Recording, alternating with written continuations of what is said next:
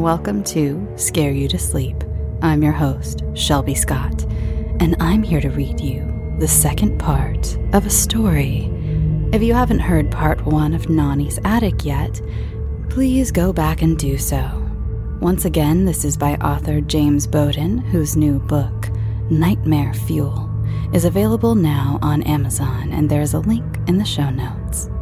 Now, here is the finale of Nani's Attic.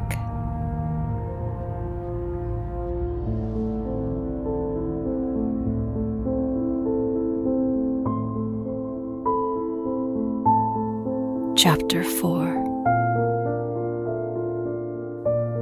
I fought against the compulsion to yawn my way through the showing.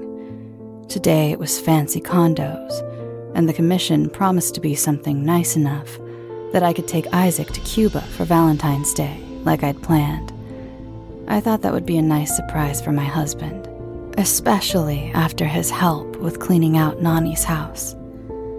It had been almost a month, and I wish I could have said that the weird occurrences had stopped, but they'd only gotten worse. It would have helped if Isaac had been a co-witness to these things. Unfortunately, they only seemed to happen when Isaac was absent in some way, out of the apartment or in the shower or asleep. As a result, every time I talked about it, Isaac would just say it was a nightmare. Though he was a believer in the paranormal, given half the chance he could talk for hours about all the weird things he'd supposedly seen, he was also a realist. The few times I'd tried to bring it up, Isaac just suggested it was my grief for Nani, and I quickly gave up. Logically, the next step probably should have been to talk to someone or look it up online, but I hadn't had the nerve to do either. If I did that, it would make it real. It meant I probably wasn't crazy or grieving or whatever. It was something. Sure, the Quran talked about jinn, but I'd never expected to actually be harassed by a bad one. I thought it was just metaphorical, like how Isaac's family talked about Noah's Ark or something. They weren't supposed to be real. If I tried to talk to someone, what would stop them from calling me crazy and dismissing my claims out of hand? I excused myself from my clients for a bathroom break in order to rub my temples and take a breath. I needed to figure this out, if for no other reason than to get a good night's sleep for the first time in weeks. The last thing I needed was for my personal problems to affect my sales. I looked up and stared at myself in the bathroom mirror. I can do this, I whispered to myself. Then, as I took a slow breath to steady my nerves, I ignored the shadow standing at my back and went back to my clients. In spite of my little self-talk, I truly didn't know how much longer I could keep doing this. Isaac was getting worried, so were my sisters and my mother. All of them would call me daily to talk, even when I had very little to say. Every time my phone rang with their personalized ringtone, Isaac would look away guiltily, which gave me the distinct impression that he'd told them what was going on. Admittedly, I was too tired to be properly angry with him and would just play dumb as I answered the calls. To my family, I truly didn't know what to say. None of us were overtly religious, not like how Nani had been, at any rate. I was pretty sure that if I told them the things that had been happening, they would think I was suffering from some kind of mental illness, not the manifestation of a jinn. As always, I played off their concerns and claimed I was just tired from work. And Isaac frowned at me in clear disappointment. As January moved into February, Isaac and I began to plan our vacation. He was positively giddy at the notion of going to Cuba for Valentine's Day, But little did he know, we were headed to a luxury resort, and we would be waited on hand and foot while we were there. In hindsight, I think I splurged on the luxury resort more for me than us as a couple. The weeks since Nani's passing had been rough, and not just because of this thing that was happening. Grief was exhausting, and I think even without the djinn, I would have desperately needed this vacation. Still, Isaac and I had a blast filling up an extra suitcase with toys that we'd bought at a local toy store, which we planned to donate to the local orphanage, a time-honored custom that we always had fun with. And yet, in spite of all the joy the preparation brought me, I still had the shadow of the djinn hanging over me. There was no point in denying it any longer. My nightmares were filled with dark shadows of screaming and incomprehensible languages I recognized by sound, if not the specific words. I would wake up frozen, a scream caught in my throat as the shadow man bore down on me and growled. I needed to stop this. Trouble was, I had no idea how.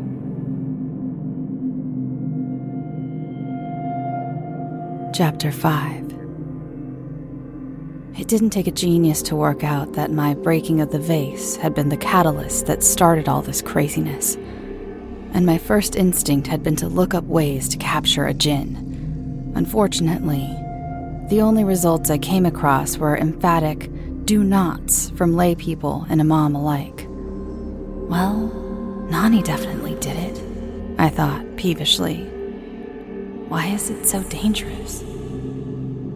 When another web search turned up nothing useful, I pushed away the mouse with a frustrated growl.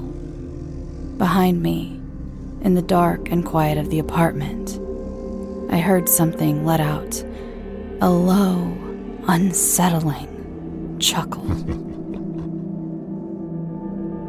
Though I really didn't want to, I knew that I needed to speak to an expert before I even attempted something as monumentally stupid as trying to bind a djinn by myself. That was what led to me canceling my showings for the day and driving through a snowstorm out to Laval, where I had scheduled a meeting with Imam Khan, who had agreed to speak with me privately. Sammy! Imam Khan called jovially from the mosque doors, waving as I exited my car with my head bowed in a vain effort to shield myself from the snow. Come, out of this weather. I thanked him as I hurried up to him and bowed my head as Imam Khan welcomed me inside. For the meeting, I had chosen to wear my topi, but in truth, I had no idea if the gesture was overkill. After all, it wasn't exactly a secret that my family rarely attended the mosque any longer. We wove through the back rooms of the mosque until we reached his office. It was fairly Spartan and unadorned, save for a bookcase at the back of the space that was jam-packed with books and loose sheafs of paper that bore notes in Urdu and Arabic. "What brings you in, my son?" he asked as we both sat down, him behind his desk and I in the chair across from it. "I don't think I've seen you since your poor Nani's funeral." It's sort of complicated, Imam Khan," I said hesitantly, directing my gaze to my knees as I spoke, while I fiddled with a loose thread on the sleeve of my jacket. "Speak to me, my son, not to your knees," Imam Khan said, his voice gentle but commanding, and I forced myself to look up. "Start from the beginning and tell me what troubles you." I obeyed, starting from the very beginning when I broke that pot. I told Imam Khan everything. The manifestation, how my partner believed it was nothing but nightmares, how it only seemed to happen when I was alone or at night or in my dreams. Everything. I don't know what to do, Imam Khan," I rasped, my voice shaking as I tried to keep myself from crying. God, I was just so tired of all of this. I tried to research how to bind it again, but all my resources told me not to. So I came to you. I didn't know who else to speak to. It is good that you came to me, my son, Imam Khan said gently, while he reached across the table and squeezed my hand. What you are enduring is very grave, and it is not a coincidence that you felt the need to seek me out, just as your Nani had all those years ago. I froze. What? I squeaked, and Imam Khan chuckled. When I left what is now Pakistan and found myself in New Delhi, your Nani was so welcoming of me and my family. She taught us to speak Hindi, and she was very much non-traditional. Imam Khan chuckled when my face went blank, making it pretty clear how stunned I was by that remark. My Nani? Non-traditional? It sounded totally crazy. What do you mean? I finally managed to ask, and Imam Khan smiled at me slyly. Well, it began when your Nani and I went on a walk, Imam Khan said. We were young, and though we were both from Muslim families, mine had a particular secret. I hadn't even told your Nani, who, for all her non-traditional traits, was quite devoted to her service of Allah. She wouldn't understand. But then, when I escorted her home, a cobra slithered its way with us. Your poor Nani was terrified of the cobra's poison, and I panicked. Before I could stop her, she beheaded it with a shovel. Imam Khan bowed his head sadly, and I grimaced. I didn't need to ask Imam Khan why that small action was so grave. It was believed that if a snake entered your home, you must first ensure that it wasn't a jinn in disguise before you dispatched it. My Nani had always abided by that rule, even in Canada. The jinn latched itself to her in revenge for her act, and she spent months being accosted. Imam Khan continued. She came to me at last, weeping, when our Imam did not believe her tale. I was on the cusp of asking Imam Khan how he could have helped. If I had my math right, he probably was in his late teens or early 20s at the time. What could a pair of teenagers do against a jinn? After all, I was in my mid-30s and I felt like I could barely handle it. You see, before our family began to follow Allah's teachings, we were Arabic pagans, Imam Khan explained, his eyes firmly set upon me as he spoke. Our witchcraft is condemned by Allah, but our family still practiced it. Think of it like Kabbalah with the Jewish faith. However, Allah is far more strict, and it is against his teachings in all forms. But you still practiced it, didn't you? I filled in, and Imam Khan smirked. I did, he said. I have not for many decades, but at that time, it was the only thing I could do to help your Nani when our religious leaders would not do anything to aid her. I used my family's ancient teachings to draw the jinn to your Nani, bind it to a vessel, and seal it away. I wanted to bury it deep in the desert, in a place where it would never be found. But your Nani feared that it would be discovered as the city expanded. She kept it close, recited prayers to ensure that it would stay sealed away, and even brought it with her to Canada, where, unfortunately, you crossed its path.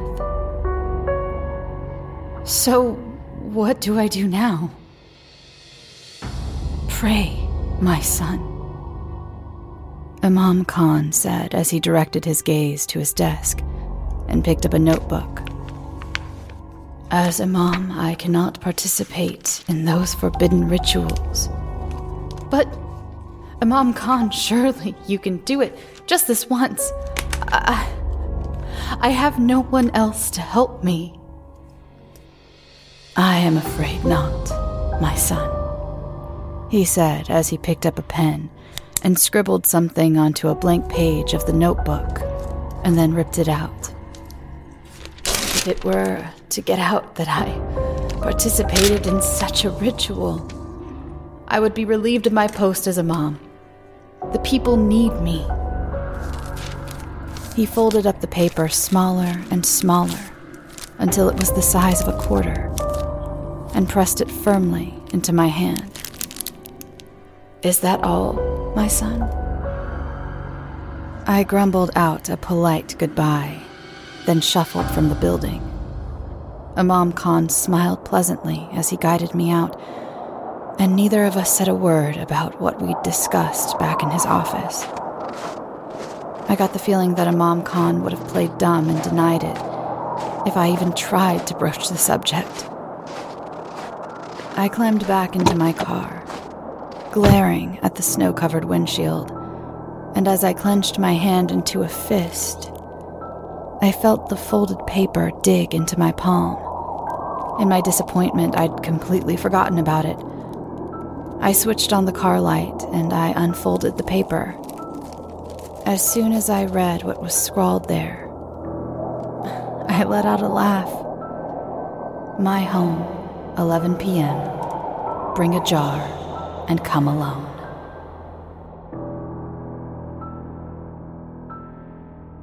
Chapter 6. Because my Nani had been such good friends with Imam Khan, we had been to his home many times over the years, though the frequency of these visits took a significant downturn after we all gradually stopped going to the mosque as often. He still treated us all like nieces and nephews and never judged us for our choice to not attend the mosque regularly. As a result, I still remembered the route to his home. However, upon my arrival, I was surprised when he insisted on guiding me in the dark to his back door, almost like he didn't want anyone to spot us. Beyond that, Imam Khan didn't speak much. He instructed me to leave my phone upstairs. Then he led me to an unfinished basement with an icy cement floor, the cold sinking directly into my socked feet and making me shiver. What we are doing is very dangerous, my son, Imam Khan warned as he shut the door and locked it. I am confident in my abilities, but this will only work if you promise to keep the jar safe and ensure that the correct prayers are spoken afterwards to ensure the jinn stays bound. Do you understand? I swallowed nervously, but forced myself to nod. It was too late to back out now. I understand, I said. Good. Then, we will begin. Imam Khan guided me in the traditional ablutions, beginning with a silent prayer to Allah, then washing of the face, hands, and feet in a specific order.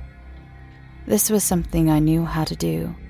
It had been drilled into me from a young age, and Imam Khan smiled at me approvingly, as though he was proud that I remembered how to do it. Did you bring the jar, my son? Imam Khan asked once we'd prepared ourselves, and I nodded as I reached into the bag I brought with me, and I pulled out a 500 milliliter mason jar. I held it out to him, and he accepted it with a small nod of approval.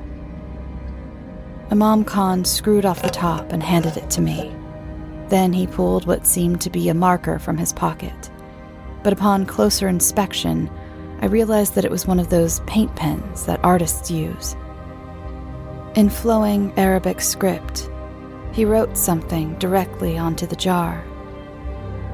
My Arabic was rusty, to say the least, but I understood enough to know that it was a prayer to keep the jinn from escaping. As I watched Imam Khan work, I felt both my nervousness and hope mount in equal measure. Then, just as quickly, my positivity vanished when the air turned icy cold.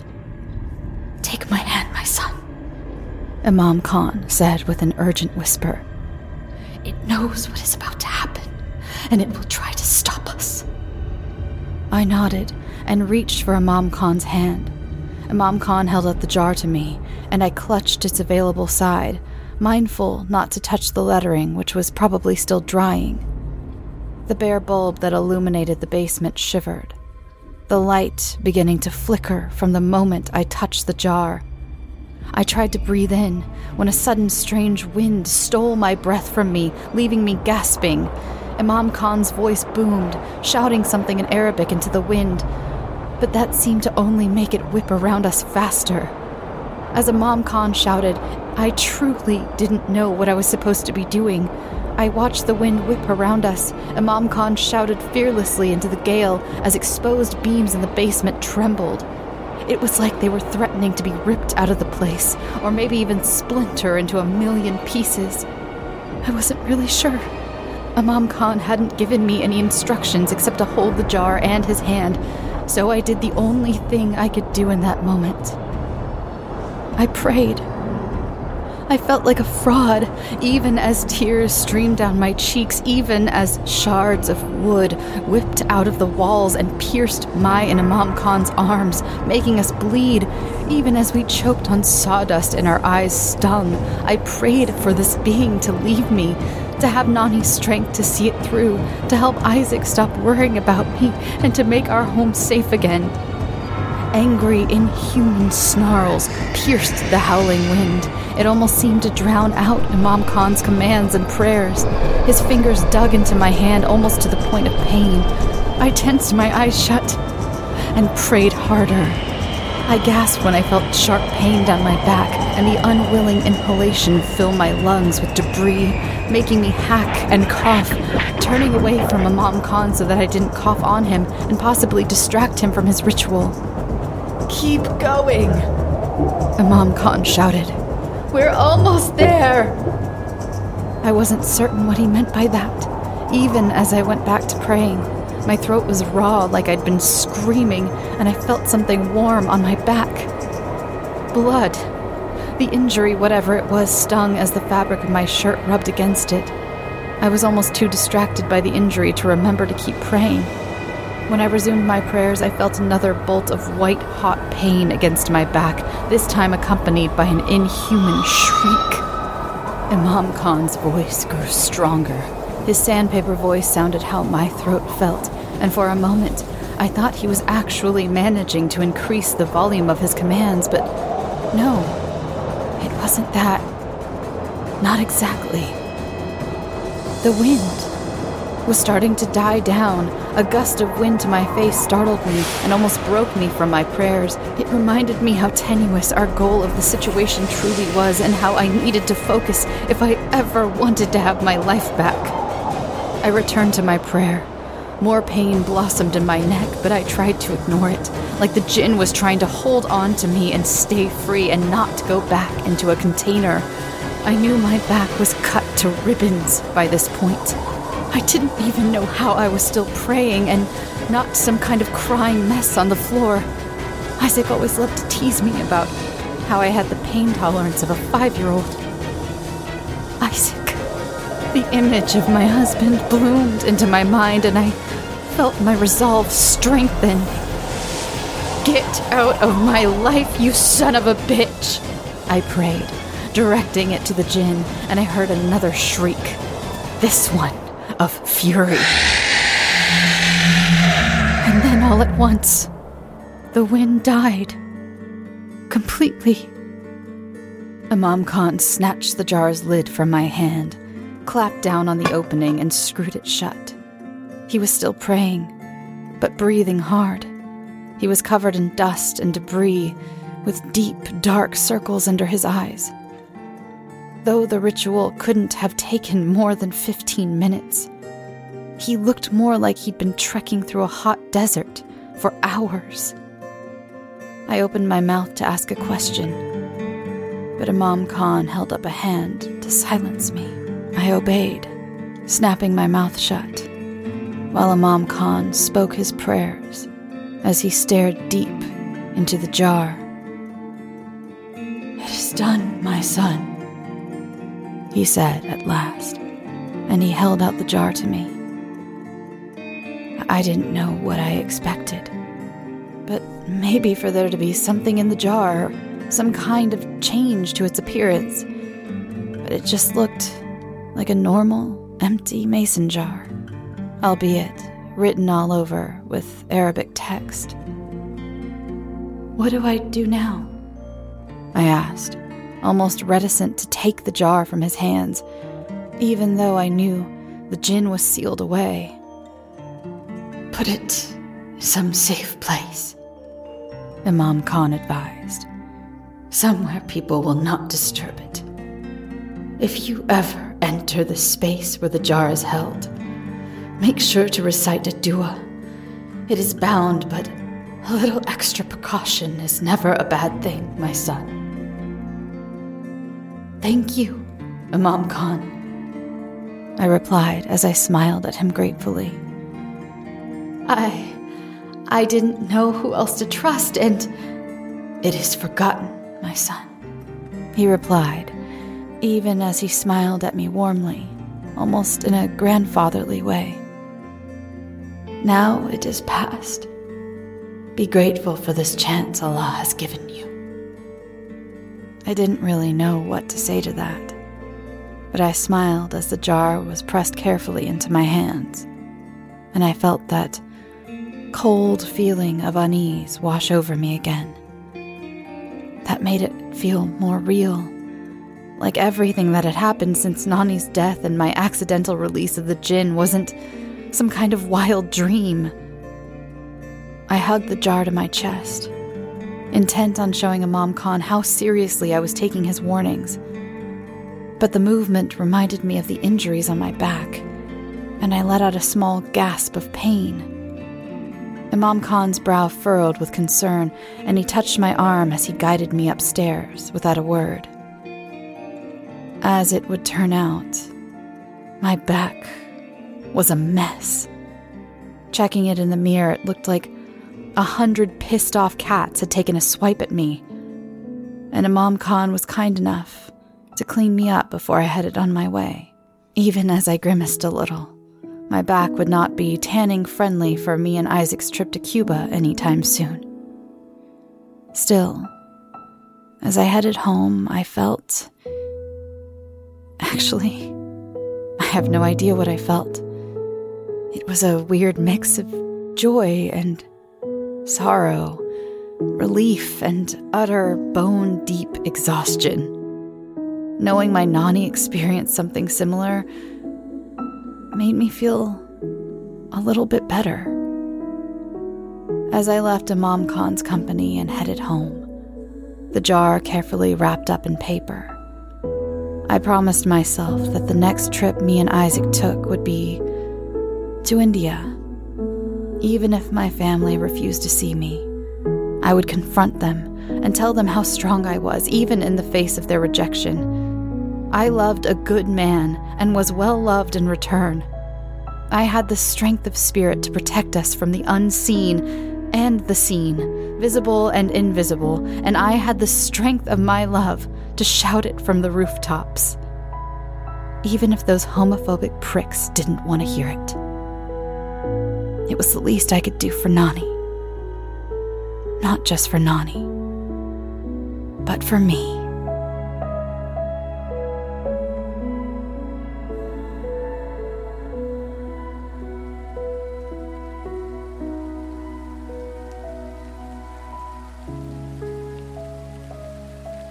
Thanks for listening.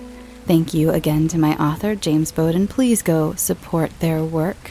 They have 2 books available on Amazon. Just click on their author name and it will take you to all of them. Again, link in the show notes. Thank you so much. This was so much fun to record and edit, and this was a joy. This was a joy of a story. I can't wait to see what everyone says about the finale on Facebook and Twitter and all that. Remember, you can follow the show on Instagram, Twitter, Facebook, all at Scare You to Sleep. And what else? Oh, if you have a story you'd like to be considered for the show, send it to scareyoutosleep@gmail.com. If you'd like to join Patreon, for only $1 a month, you get all ad-free episodes. And for $3 and up, you get bonus episodes. So if you'd like to, go over to Patreon. If you love this show and you just discovered it, and you'd like to make it a little easier for yourself to fall asleep without the ads, then Patreon is the best place to do that. Speaking of Patreon, again, the schedule has been crazy. I've explained that to you for the last few months, so we will be getting back on track with more bonus episodes and all that fun stuff. And I don't remember if I said this last week, but thank you to all of you. I have finally been accepted into the YouTube Partner Program, so I can officially monetize my videos, and I'm very, very excited about it. Thank you so much to those of you who viewed my videos and put in the hours to help me get to where I am now. And so yes, there will be more videos on YouTube. I already have a few in the works. So excited about that, including a vlog of the live show, which I think I mentioned last week. Let's see, this week I did do a little baking. I made some cranberry orange muffins. If you'd like to make the same recipe I did, I used Preppy Kitchen's recipe. So good. Very, very good recipe. They turned out excellent. And I ate so many of them. I basically ate my weight in cranberry orange muffins this week. It's fun. It's one of my favorite fall recipes is cranberry orange muffins.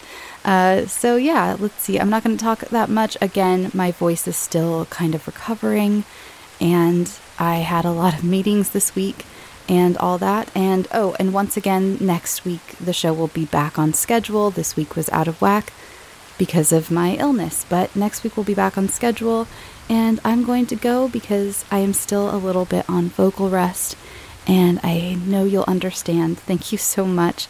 All right, you know the drill.